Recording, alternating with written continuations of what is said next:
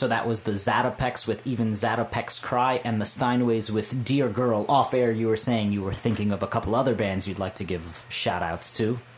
Well, there's this one that played at the fest last summer. Not the Gainesville Fest. No, people. not the Poser Fest. I mean the Krusty Beardo Fest that I'm actually going to go to this year to celebrate my birthday. They're having it on my birthday again, but the legendary Baltimore Insubordination Fest, which was probably one of the greatest events of the 21st century so far. Statement should be dripping with sarcasm, but for some reason it's not. It's not at all. I used to talk that way about Gilman in 1987, and that's exactly how it felt, was being there with all these people and all these incredible bands, and it was just like magical 3 days. Anyway, there's this band from Ohio called Delay, which I actually was somewhere down the street and never even heard play, but when I got back, everybody was just like dripping with sweat and raving about how great they were. Super high energy. And I have like a recording of them that's like not the top quality recording, but I may be wrong, but just listening to the recording I have a sense that this is a really great band. I still have not seen them live. I just have a feeling that they're much better live than they are on record. Well, that's the funny thing, because these guys were having this discussion about Delay are great, but their recordings aren't so great.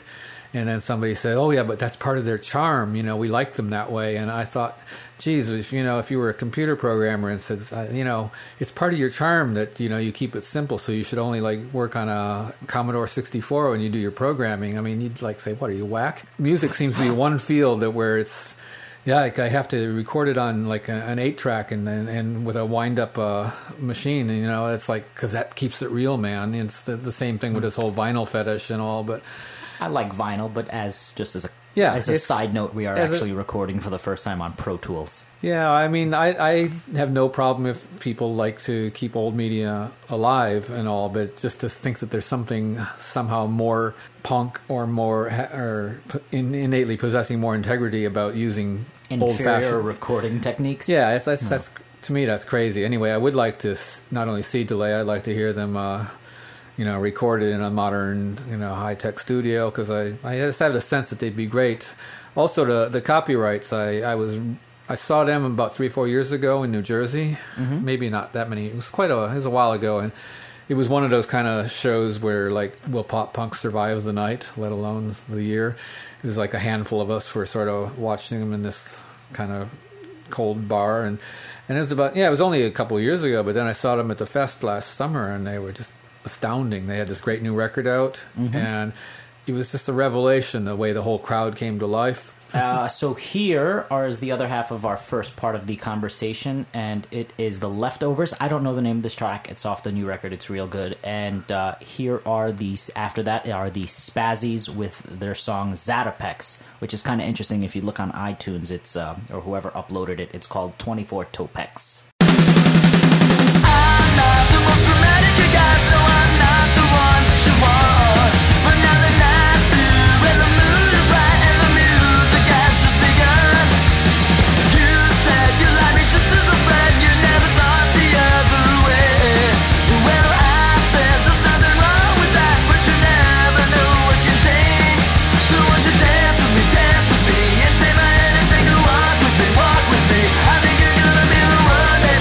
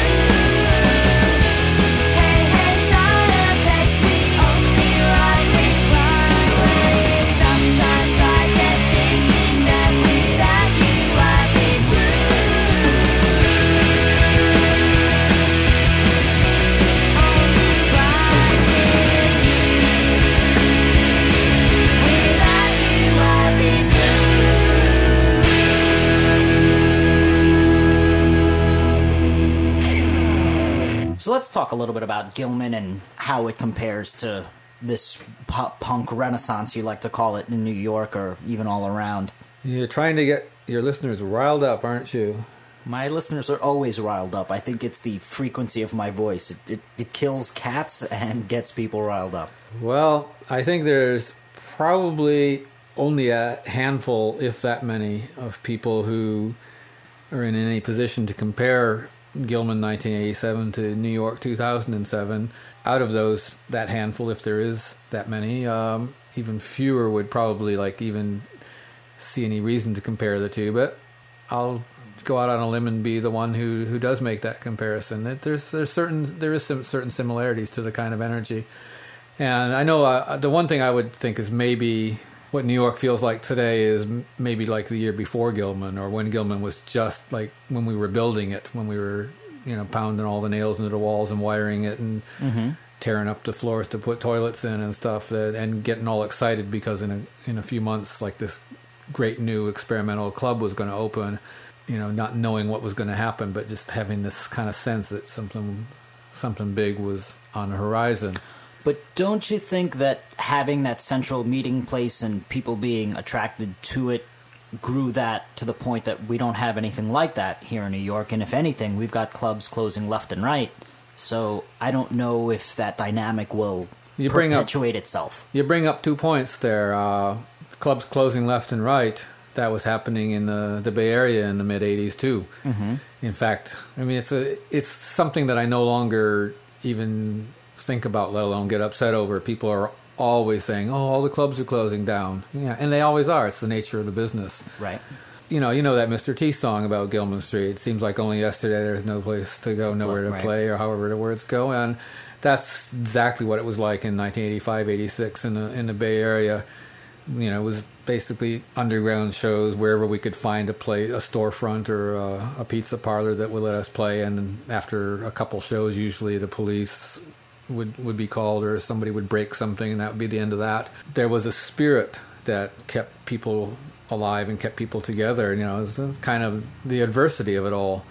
On the other hand, this notion of having a physical space. Well, when I was at college, we studied this concept in sociology. There's a book actually called Free Spaces. The notion that it's kind of like that Field of Dreams idea. You build it and they will come. Mm-hmm. It is totally what happened with Gilman. Once there was a regular place where you could go and know that something would be happening, the bands came out of the woodwork. Every teenager within a 50-mile radius, it seemed like, was like, "Hey, I can be in a band and they'll let me play there, and so why not?" Right. So that did have an important role, but in a sense, Gilman came about because of this scene that had been bubbling under the surface for years beforehand. It was kind of like the bad old days of the punk scene had to kind of play themselves out in the early 80s, where the violence and the anger and the macho kind of stuff had to kind of sort of strangle itself. And, a group of younger, more energetic, more positive people had to come along and slowly start building something. And, in a way, Gilman's opening was the culmination rather than the beginning of that scene. That's an interesting point. And I think there's one more thing that's got to be touched on. It's just since that time, at that time, everything was done by, writing letters the old-fashioned way, by phone calls, by, it's a different kind of world. We have communities now Absolutely. that are linked around the whole world. And much of our little scene here has managed to come about with often between people that have never even met each other but feel like they're bosom buddies because they've been connecting electronically for a few years. Like the fest last summer, I mean, a lot of people that were there, extended clan or tribe thing where a reunion of everybody, and yet lots of these people had never even met in the flesh. Mm-hmm. And yet they knew each other. They were brothers and sisters. They were together. But the problem with that is you would need something quote unquote big to bring these people from all these different places together, and that's why it's difficult. And that's why I don't see it as so comparable to Gilman, just because you don't have that touch, that feel, that proximity that you're only going to get if something warrants an 8, 10, 12-hour drive or plane tickets. Let's just say we have a virtual Gilman now, and maybe in the future, if we're lucky, it'll manifest itself into one or more physical places. Exactly what you were saying before, of where these 14-year-old kids would sit there and meet some other 14-year-old kid, and they decide to start a band, which you can't really do over the internet. Yeah, you can. Well, you can, but no one with really your Pro does. Tools, you could play your guitar part here, and somebody's playing their bass part in California. Sure, but that doesn't really happen unless you're the Postal Service and you suck.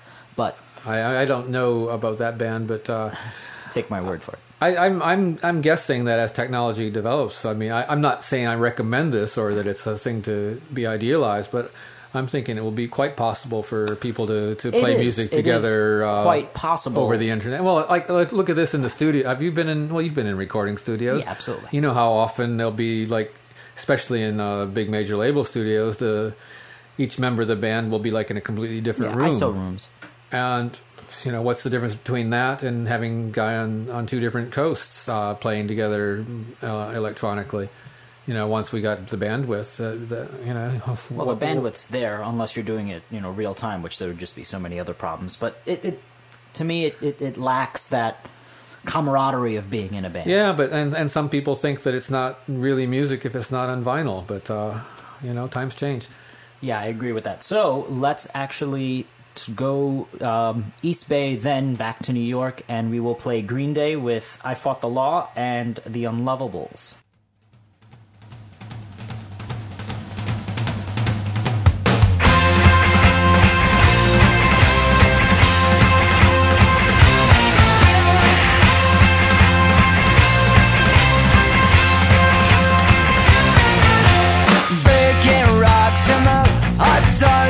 I fought the law and the law won. I fought the law and the law won. I needed money 'cause I had none. I fought the law and the law won. I fought the law and the law won. I miss my baby and I feel so sad. I guess my race is run. Well, she's the best girl that I ever had. I fought the law and the law won. I fought the law and the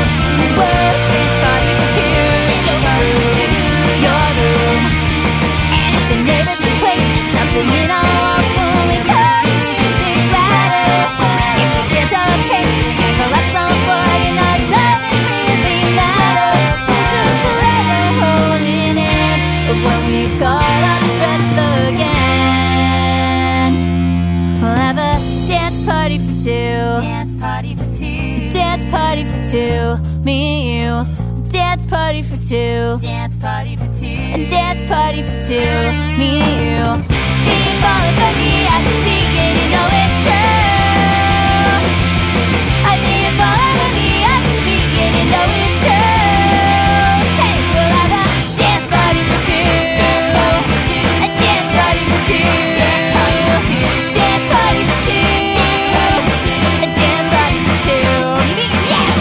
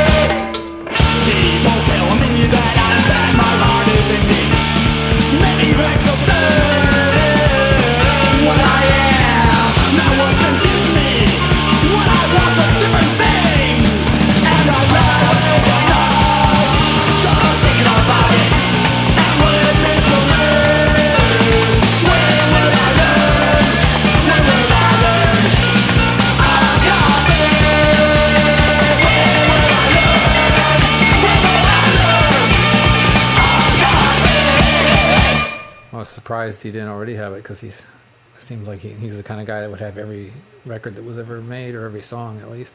Well, we were just recording, so we won't tell you who that was about.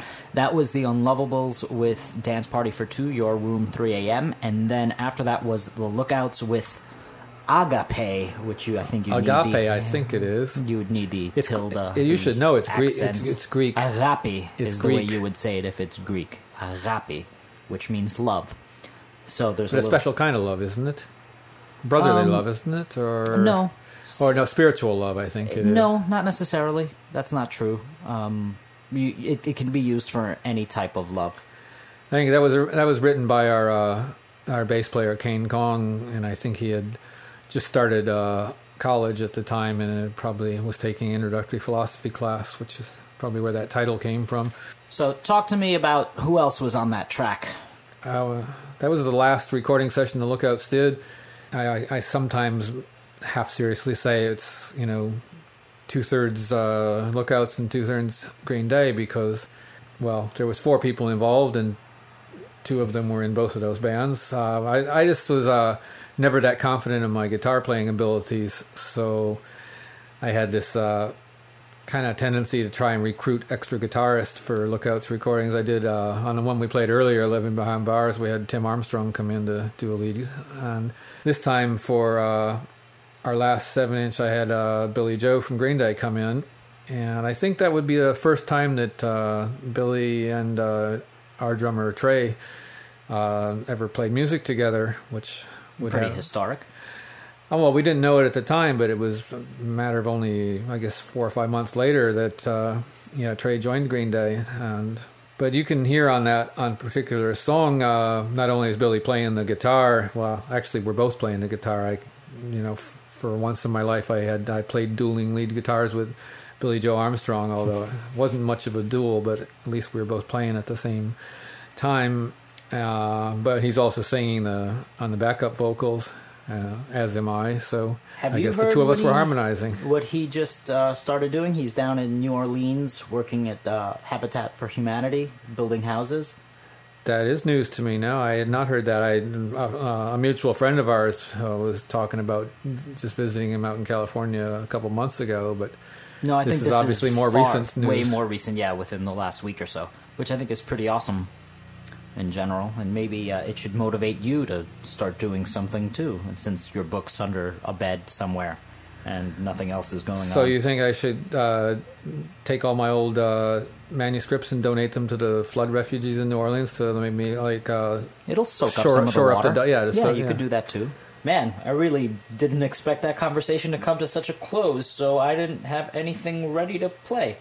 Here are the Smugglers with Larry.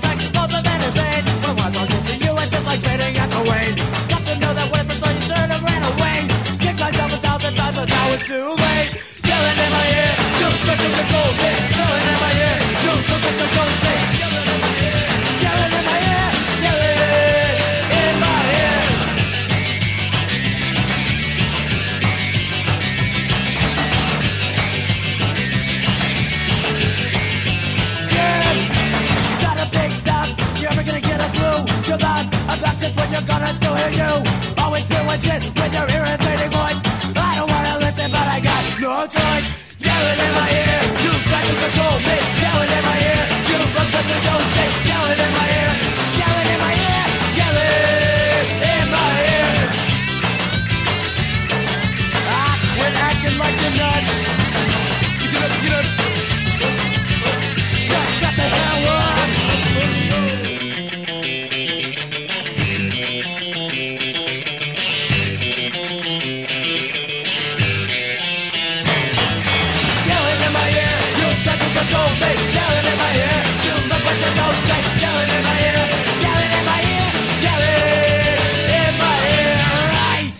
So that song, Larry's actually about you and about Lookout, correct? Yeah, it seems that way. Okay. I was fairly flattered, actually. I walked last time I saw the Smugglers. I walked into a rather thinly populated bar in Sacramento, California, where they had come down to play for their first time in a couple of years, and they were rather surprised to see me and played that song. I guess basically the song is about the practice I had of turning up in unexpected places and unexpected times all throughout the whole time they knew me, and then suddenly not being there anymore. And also about I guess how they got discovered by Lookout, i.e. me, and how everything was going to be like fabulous, and they were finally going to be on their way to fame in the lower 48. But for some reason, as it ends up in 1997, they were broke again. Is that how it goes? So after that, I also played Yellin' in My Ear by Op Ivy off Energy, and I don't know if you've heard this either. It's just going to be re-released and remastered under Rancid Records.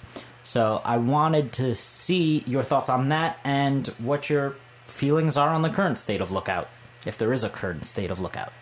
It's fairly hard to determine what's going on with Lookout now. It's basically down to just sort of, I guess, a holding operation to try and keep what's left of it going. You know, obviously, I think it's very sad that Operation Ivy and Green Day and Screeching Weasel and the Queers and a whole lot of other great bands are no longer on Lookout.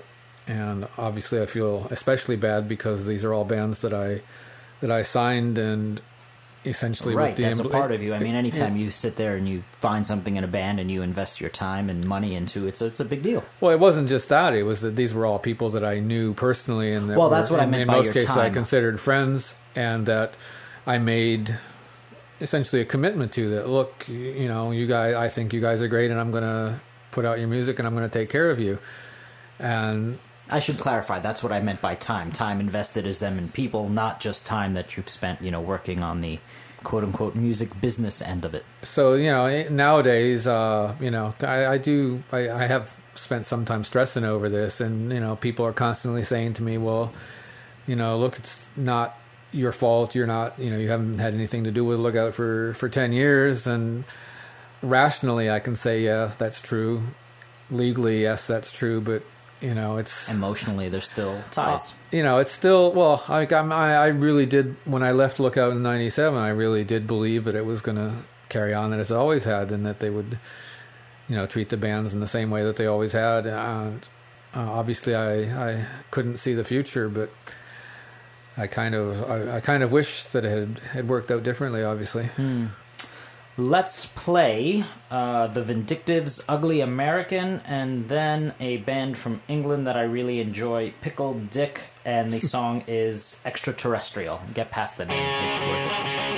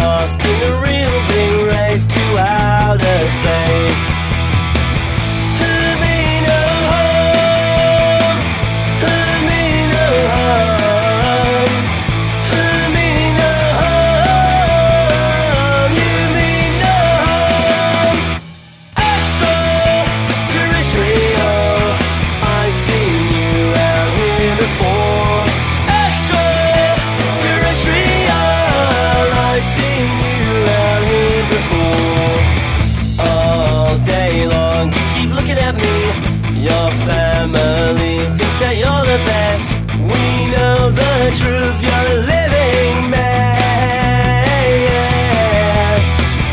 Who me no harm, who me no harm, who me no harm, you mean no harm. Extraterrestrial, I seen you out here before. Extraterrestrial, I seen you out here before. Extraterrestrial, I seen you out here before. Extraterrestrial, I seen you out here before. Your face looks like a piece of doo-doo-doo-doo-doo-doo. You've got to make your way right back to the sun.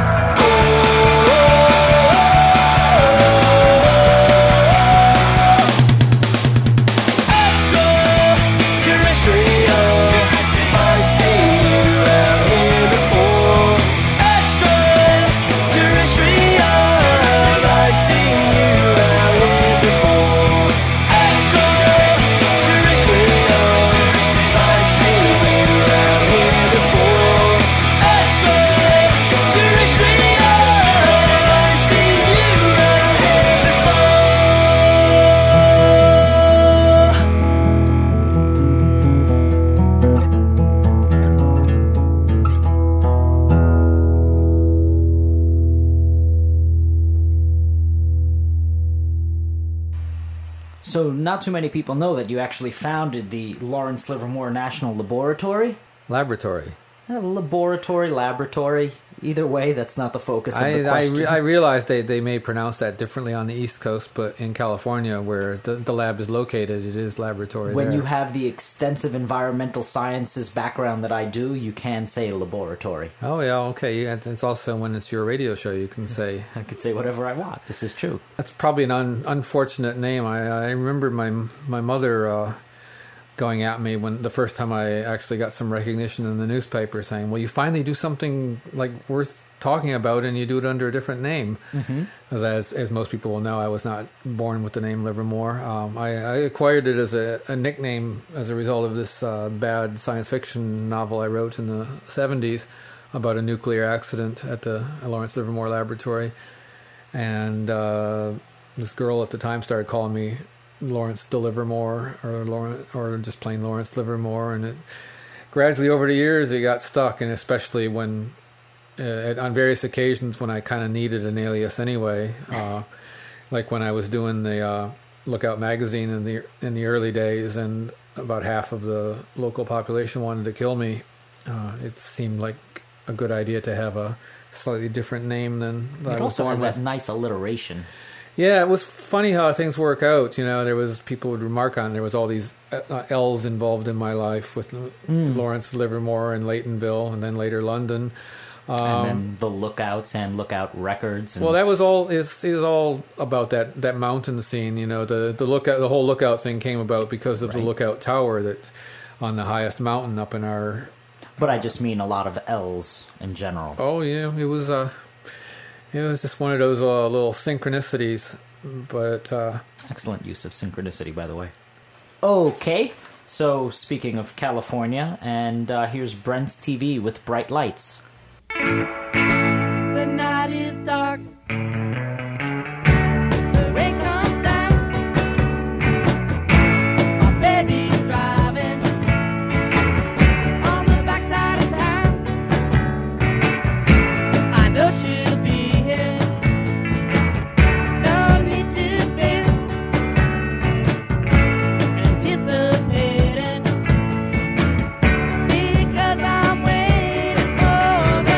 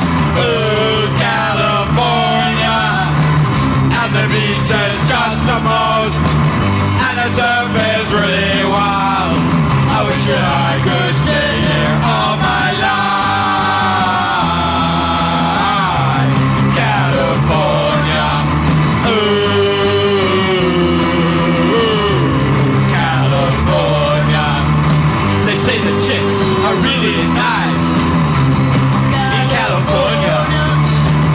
And the cars, they go so fast. Ooh, California. And the beaches just the most. And the surf is really wild. I wish that I could stay here all my life. All my life. All my life. California. Ooh, Mendocino. Ooh, Mendocino. They say the pot, it grows so high. Ooh, Mendocino. And the girls, they don't wear bras. Ooh, Mendocino. And the cars, they don't have doors. And the hippies are such bores. Do I have to stay here all my life? Mendocino. Ooh, Mendocino. They say the pot, it grows so high. Ooh, Mendocino. And the girls, they don't wear bras. Ooh, Mendocino. And the cars, they don't have doors. And the hippies are such bores. Do I have to stay here all my life? All my life, all my life. Mendocino. Ooh, Mendocino. So that was the from the first and only Lookouts demo tape. I think we recorded that in 1985. You can kind of tell because the singer, or one of the singers, is only 12 years old at the time. That would be our drummer, Mr. Trey Cool, and his voice hadn't changed yet. Had an amazing voice. I once made him sing along with the piano, and like he had like about a nearly 4-octave range, which Wow. is like opera quality. And then, of course, unfortunately, he reached puberty, and it was all lost. But he was quite a performer. I'm sorry sometimes that he doesn't get to sing more in Green Day, but that was a Simple Tones cover from the old Southern California band, and we kind of rewrote the lyrics to deal with our hippie environment. It's pretty well, we were pretty new to the whole business of playing music and recording, but it was kind of a relic of a simpler age. So I'm basically out of questions that I'd like to ask. Well, so then start an argument. You can always do that. up to you. You pick the topic. Johnny, I'm just glad to be here, here in Astoria, here in New York City, In Ill Street Studios, yes. and I don't feel very argumentative Oh. at all today. In a city that's so hectic and fast-paced, that's strange. I find New York a very relaxing kind of place. It has a very small town quality to it. I mean, How so? well, I mean, it's funny that I found out about New York for the last few years. Ever since since around the turn of the century, things just since it started feeling like a safer and more wholesome kind of place. It just, people stroll around. I mean, my experiences in New York in the 60s and the 70s when it was like people getting stabbed and shot all over the place. It was like everybody was in a hurry. Everybody was like, Looking over your shoulder because looking you were around, afraid. yeah, and like you don't want to, stare, even look, risk like catching somebody's eye because they might be after you. So it's like everybody is just head down and just like a bunch of cockroaches or rats, like burrowing right through to where they got to go as fast Heading as right possible. to the underground subway. And now it's kind of like a lot of times it feels almost like this, strolling on the village green and saying hi to your friends and relaxing. And I don't know about the village green part, but I kind of agree that it's so safe and comfortable that you can just be in your own head and I'll tell you, walk so all what's around without so weird where I fearing- used to live on the Lower East Side, and there was just like blood on a pavement half the time, and you would just like it was scary. I mean, I don't think I'm exaggerating, and No. people were there will And I mean that a lot of that even continued through the 80s. And yeah, if well, not I think it got 90s, worse. It got so- worse in the 80s. Luckily, I wasn't here for most of that. But now you see like these people sitting out there at 2:00 in the morning on their stoop, typing away on their laptops, and like that's crazy. You went to like I understand. I mean, it's great. It's a very communal feel of strangers. So that's why I don't know if I see it as a small town. Not ever really having lived in a small town, I can't judge. Well, but you're always bumping into people. That's I'm true. going uptown to the Bronx to see a punk rock show, and part of town I've never actually been in before. And here comes one stop. Here comes somebody I know, and here comes another stop. And there's somebody else I know gets on the train. We're all just. I know I'm kind of romanticizing it because I'm sort of new in town, and like my niece lives here, and she's always saying, "Well, you just wait till you actually have to live here long term and live through a lousy New York winter and and all this." But I compare it to London, where I've been for the last 10 years, and it's a city of a similar size and a similar importance in the world, and yet London is tense, London is aggro, and New York is just a lot nicer. That's fair, I think. I mean, I've only spent a few days in London, but I don't even necessarily agree about the New York winters or the hot summers. I think you're going to get, a mix of everywhere unless you want to live in San Diego. But anything else? You want to close this out right here, right now? I'm all right with that. I've been in a really kind of reflective and sentimental mood lately. I guess because I got interviewed earlier this week with some guy. See, we're small potatoes over here, people. I'm sorry. We play second fiddle. This is the real deal here. This is like some journalist is doing a book about the Bay Area punk scene from 1977 to the present, and he interviewed me at great length. But this is way different because he's a journalist. He was not somebody that like made the scene happen. That was part of it. And you and a lot of the people we know here in New York, you're making things happen. That's a whole different. Always a good idea to suck up to the hosts, people. Always a good idea. I'm not getting paid, people, but only reason I mention it is because that's kind of had me reflecting, and also this is a milestone year for me. I got a big birthday coming up. I'm gonna be 60 years old later on this year, and congratulations. Well, not yet. I haven't made it, but it's kind of a I find myself taking stock and looking back at all of the different kind of musical scenes and different kinds of experiences and things that I've seen, and sort of take your breath away at times to see like just how much has happened and how fast it all happened and all went away. And one thing I think a lot about is what it was like for me hearing rock and roll and doo-wop and that kind of stuff for the very first time as a little kid.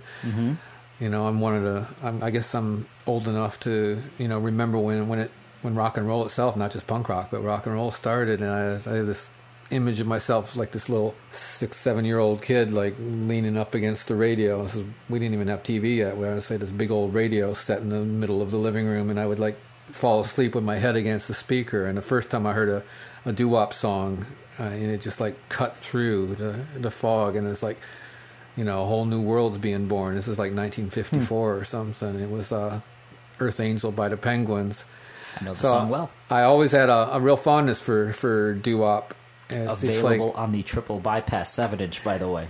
A horrific cover. It's the thing is, to me, doo-wop and pop punk, they just like got some elements just totally absolutely in common. And I guess that's all leading up to the idea that the way I see it, it's always been when people ask me, what did you listen to or what would you be listening to if you weren't listening to pop punk primarily? It's basically the 50s and 60s pop rock and roll, because it's the same 3-chord kind of thing, but pop punk's just sped up. I'll tell you a funny thing about doo-wop. The whole time when I was a little kid, and I'd hear all these great songs in the 1950s of these doo-wop artists, and I always had this image of them. It was like these Italian guys, like there was that hung out on the street corner, by my house. Anthony Mazzola and his little cronies that would stand out there by the drugstore and combing their hair, and they would harmonize. And I thought, that's what all those are all like these Italian guys. Like, and it was like not until I was completely grown up, like many years later, I realized that the great majority of these guys were black. I had no idea. I mean, that's the kind of sheltered life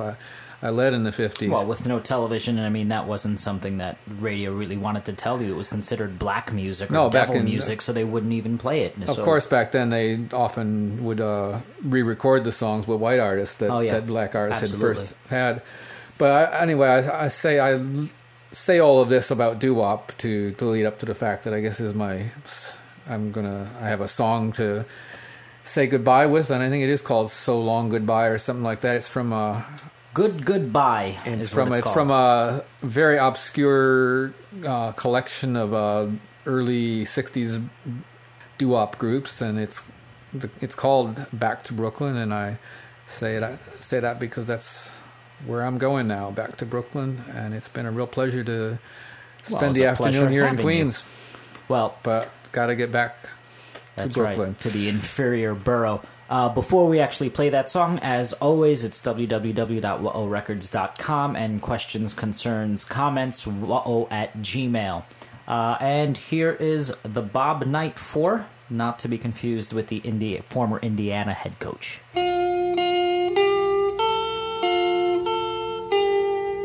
So long. So long.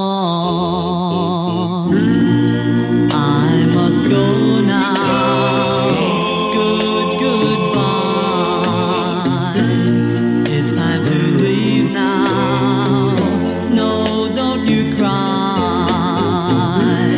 I will come again someday. I'll miss you. I'll miss you with all my heart. When I return, we will never part. Dry your eyes and pray for my return.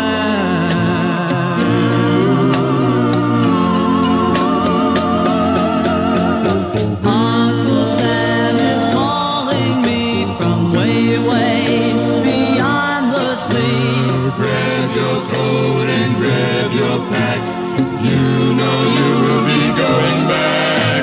I'll say goodbye to those who care. When I return, they'll still be there. Say goodbye to those who care. When you return, they'll still be there. So long. I must go now. Goodbye. It's time to leave you now. No, don't you cry. I will come again someday.